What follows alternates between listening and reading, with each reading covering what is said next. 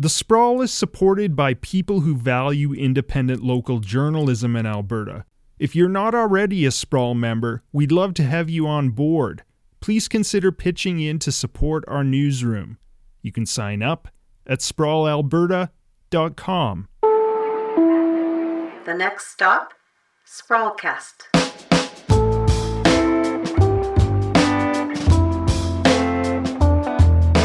You're listening to Sprawlcast.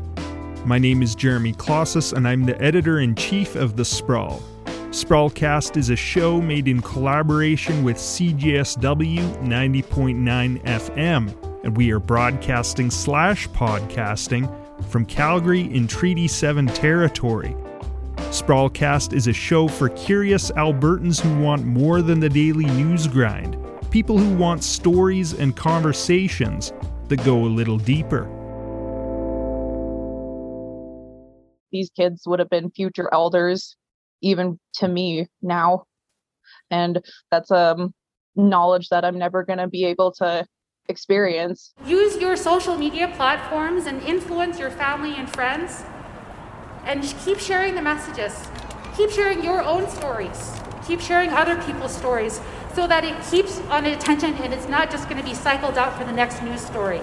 You just heard Autumn Eagle speaker, who is one of many people who spoke at a vigil outside Calgary City Hall on May 31st.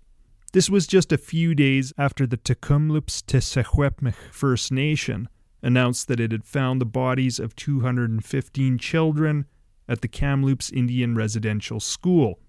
And in the wake of this news, numerous vigils happened across the country, including Alberta's cities. In this Sprawlcast, we're going to hear from two young First Nations activists who are on the front lines of organizing these actions. The Sprawl's deputy editor in Edmonton, Hamdi Asawi, has more. On the night of Monday, May 31st in Edmonton, about 300 people arrived at the Alberta Legislature building to mourn the recently discovered victims of the Kamloops Indian Residential School. Children's shoes, candles, and teddy bears lined the steps around a memorial on the north side of the building.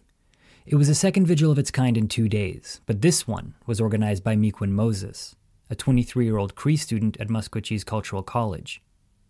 Recent events gave Moses a new perspective on the tragic news.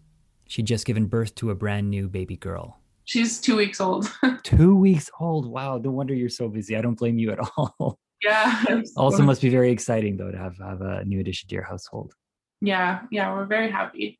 I can't believe you planned and organized this with 2 weeks. That's amazing. Yeah. 2 weeks, freaking a week and a half postpartum.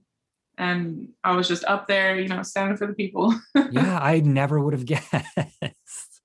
One thing I noticed when you were talking about the 215 children, you referred to them as babies a few times, and I was wondering, given that I now know that you're a new mother, has that changed your outlook? Do you think that played a role in maybe motivating you to act and organize?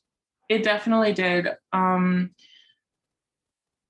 Just having my baby 2 weeks ago, and then hearing about all of this, it makes you view things a little bit differently because now you know how much love that a parent has for their child. And I was just so emotional about it because, thinking about what my people went through and, all our families and, all this intergenerational trauma, I couldn't even imagine any of that happening to any of my children, and just the heartbreak and how much it would have affected the other parents who had lost their children all that time ago.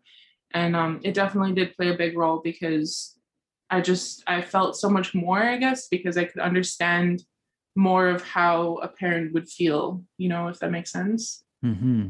Is this the first time you've ever organized anything like this?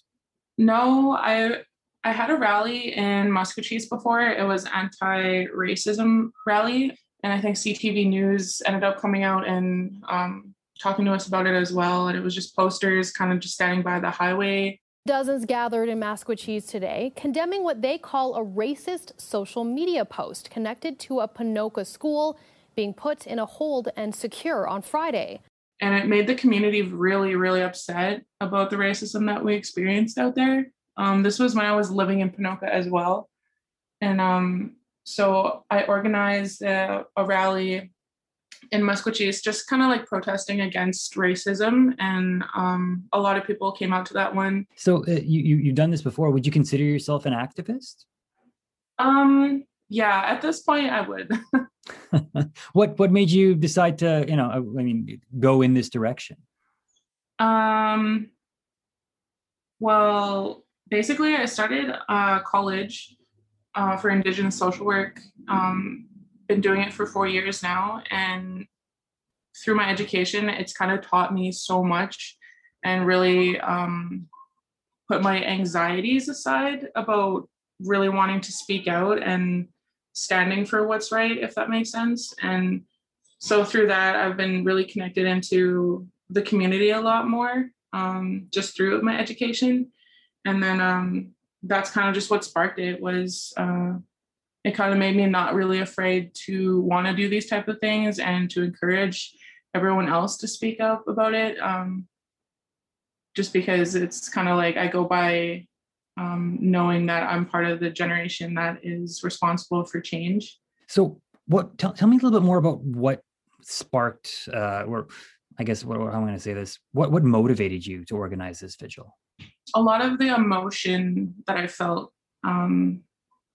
with the 215 children being found in Kamloops, I myself and a lot of the First Nations community was really affected emotionally and mentally by this impact. And, it's something we've been experiencing our whole life.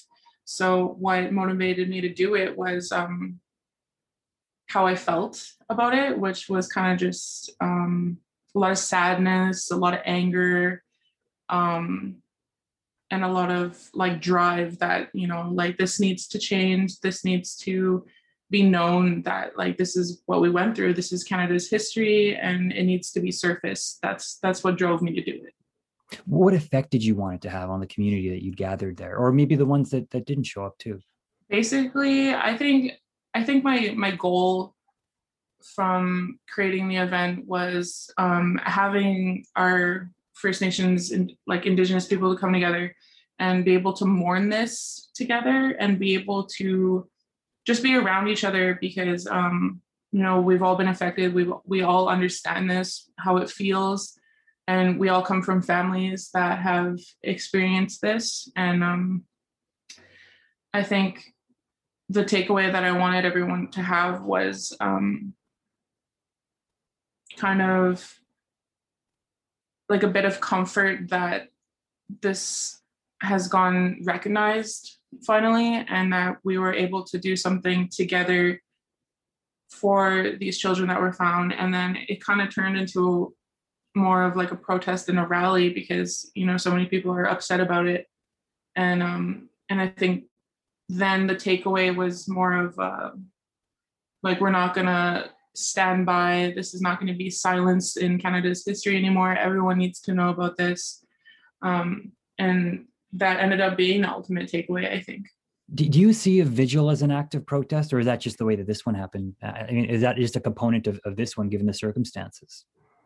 I think, yeah, given the circumstances, that's what this, like the vigil ended up kind of being into a protest. And I think, there's so much feelings and emotion for our people to, go through this again with like our history being surfaced, and then knowing how much it really hurt us, and it still does.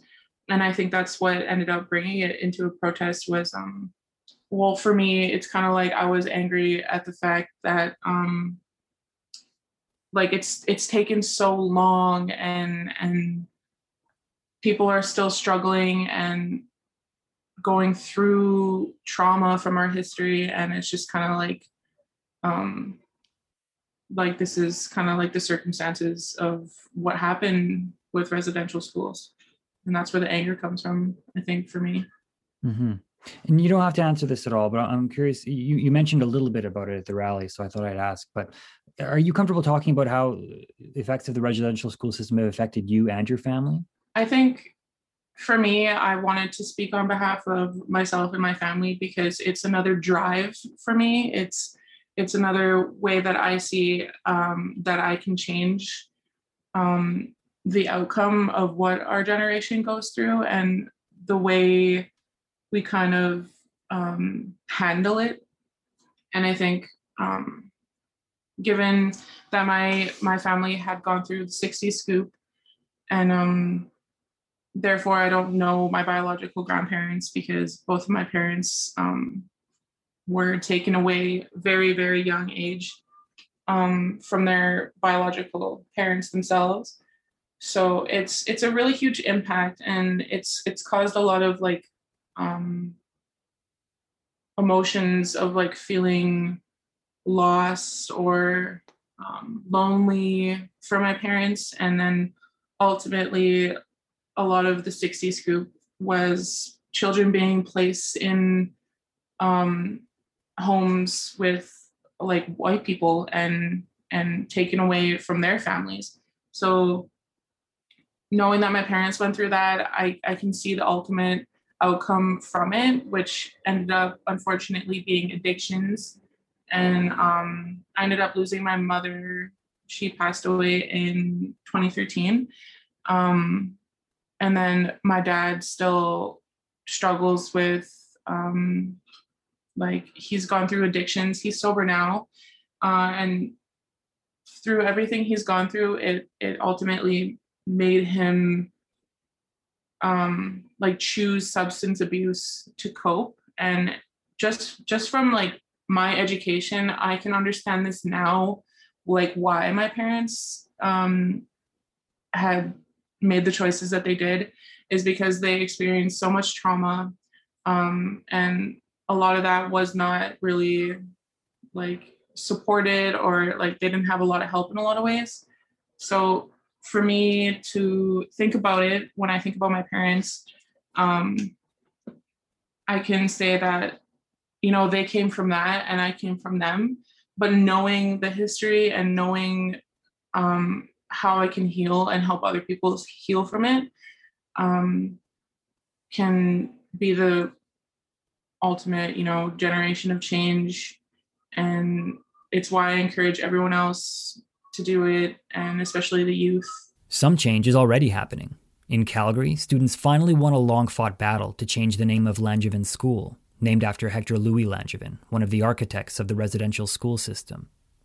And in Edmonton, Mayor Don Iveson is trying to rename Grandin LRT Station, which is also named after an early advocate for residential schools. Definitely, I do agree that things like that are happening because of the movement, because of so much that has been sparked in the media, that like things are finally being changed. And I would definitely encourage more of that to happen, because by making those changes, it's kind of like recognizing what's wrong about it and making it right, and making you know, First Nations people be comfortable again and being heard, and, you know, like we're not invisible, and that these changes really do matter. And it's a huge statement for the renaming to happen. And even the lowering of the flags was a really big statement as well.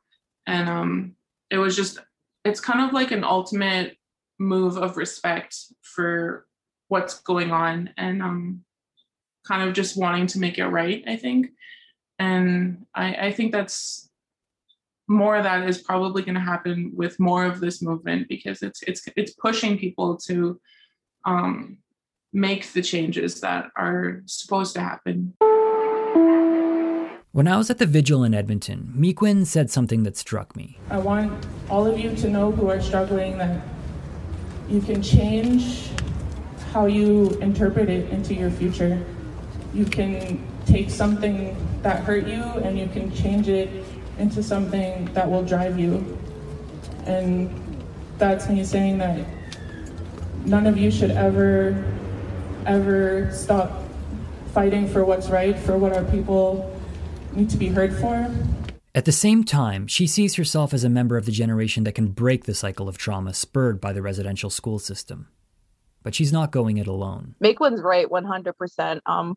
This isn't easy work. You're constantly reliving a different type of trauma, doing it, especially such as this whole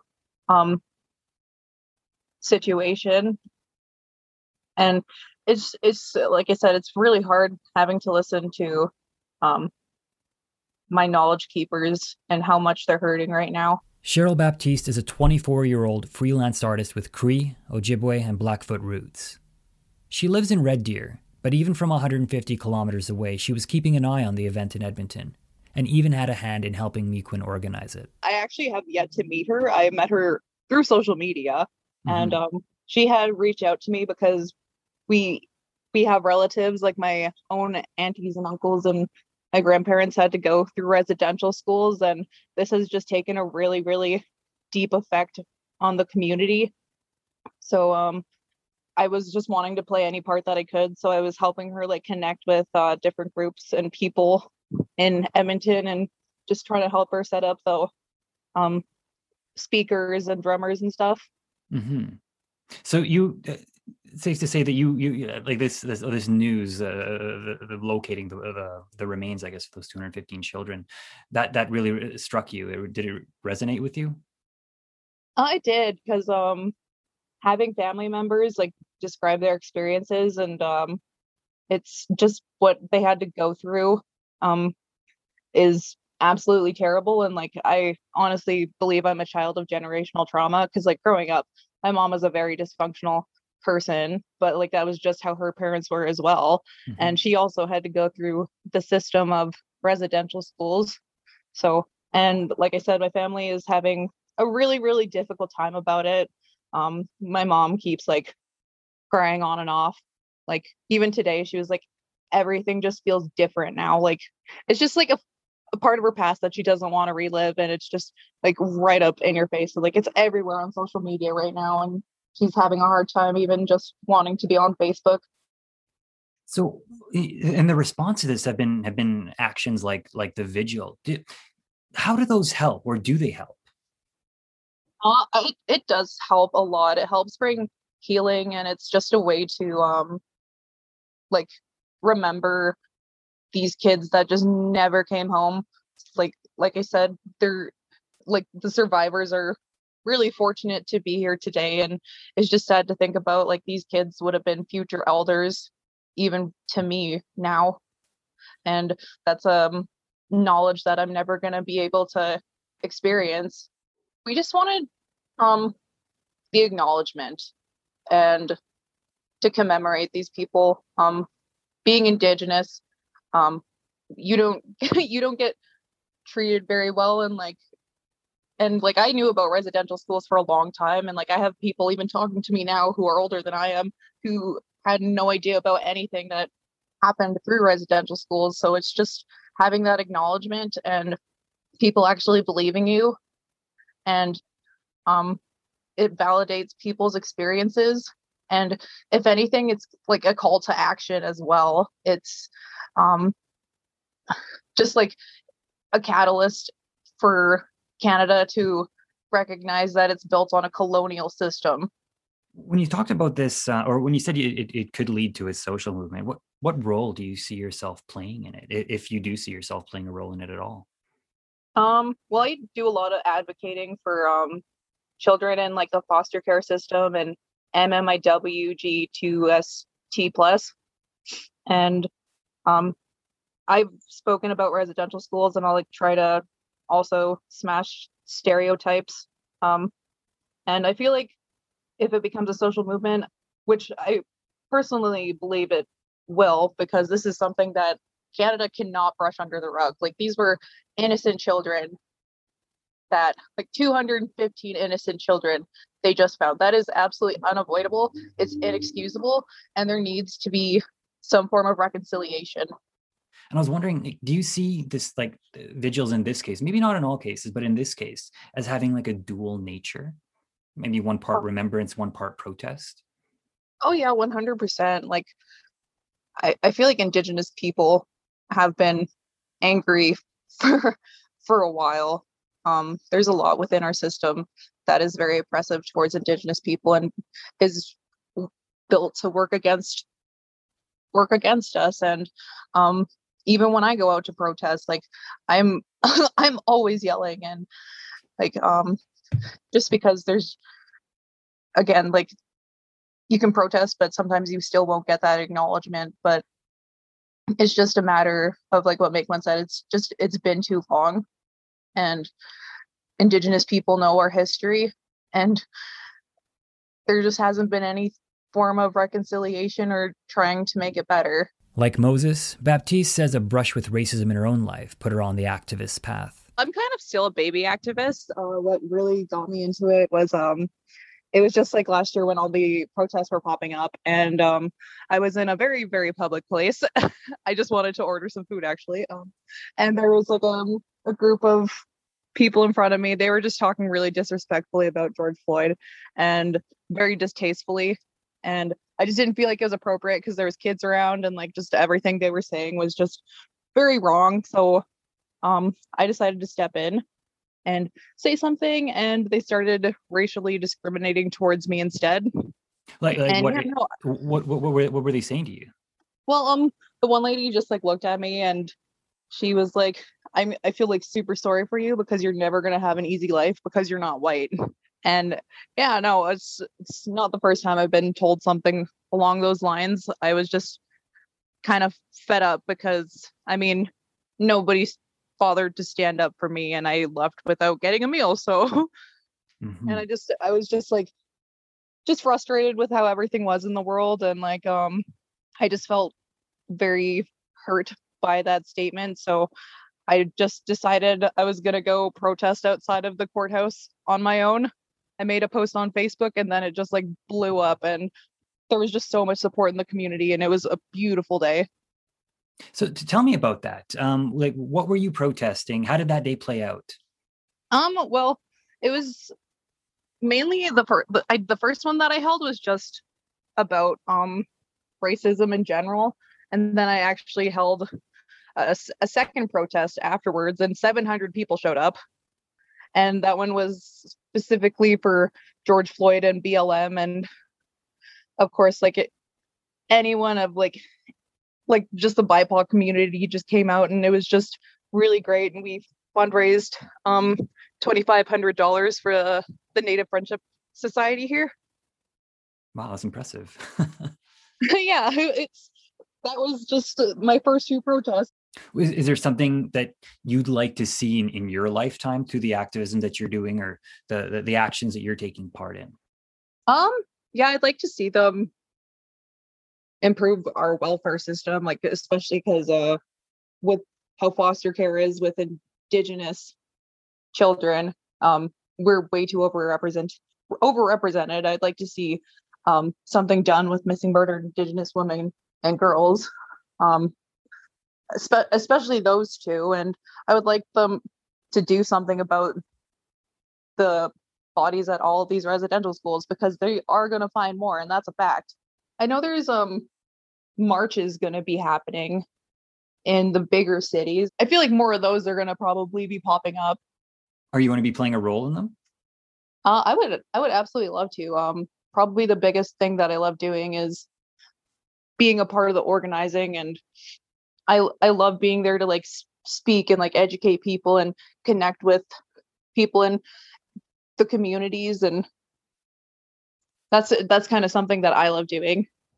Yeah, I was going to ask you, like, besides like the obvious, like the intent or the original intent of the action, whether it's a vigil or a march or a protest, what do you get out of it? Is there something else maybe intangible that you get out of involving yourself in this experience? I think the biggest thing for me is the fact that I just want the younger generation to have a better future, and I just want young people to know as well that that change is possible, and being a part of the change it's scary, but you can make it happen as long as you actually believe in the cause and your knowledge, because I'm only 24. So I just feel like it's inspiring for the younger generation, and it encourages them to want to get up and go out. End of line. Thanks for listening and see you again soon.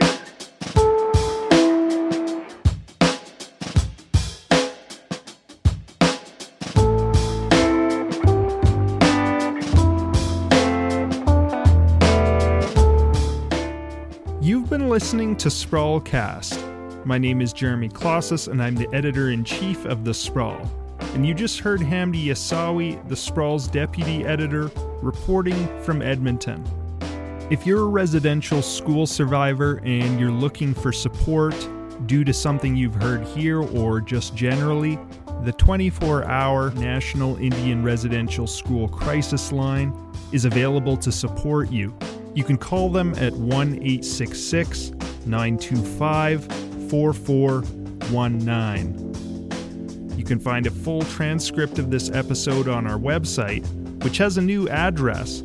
You can find The Sprawl online at sprawlalberta.com. And our social media channels also have a new name. We're at Sprawl Alberta on Twitter, Facebook, and Instagram. Make sure you check out our website because right now in the month of June, we're doing a protest edition. You can find an editorial by our associate editor, Miranda Martini. There's going to be lots more good stories coming throughout June, so stay tuned for that. Our theme music is by Dan D. Agostino and Kenny Murdoch. Our C-Train narrator is Holly McConnell. Thanks for listening and see you next time.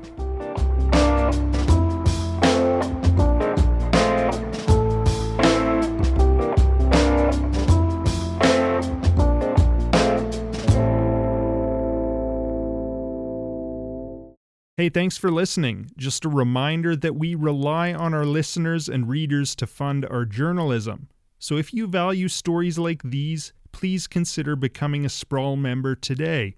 You can sign up at sprawlalberta.com.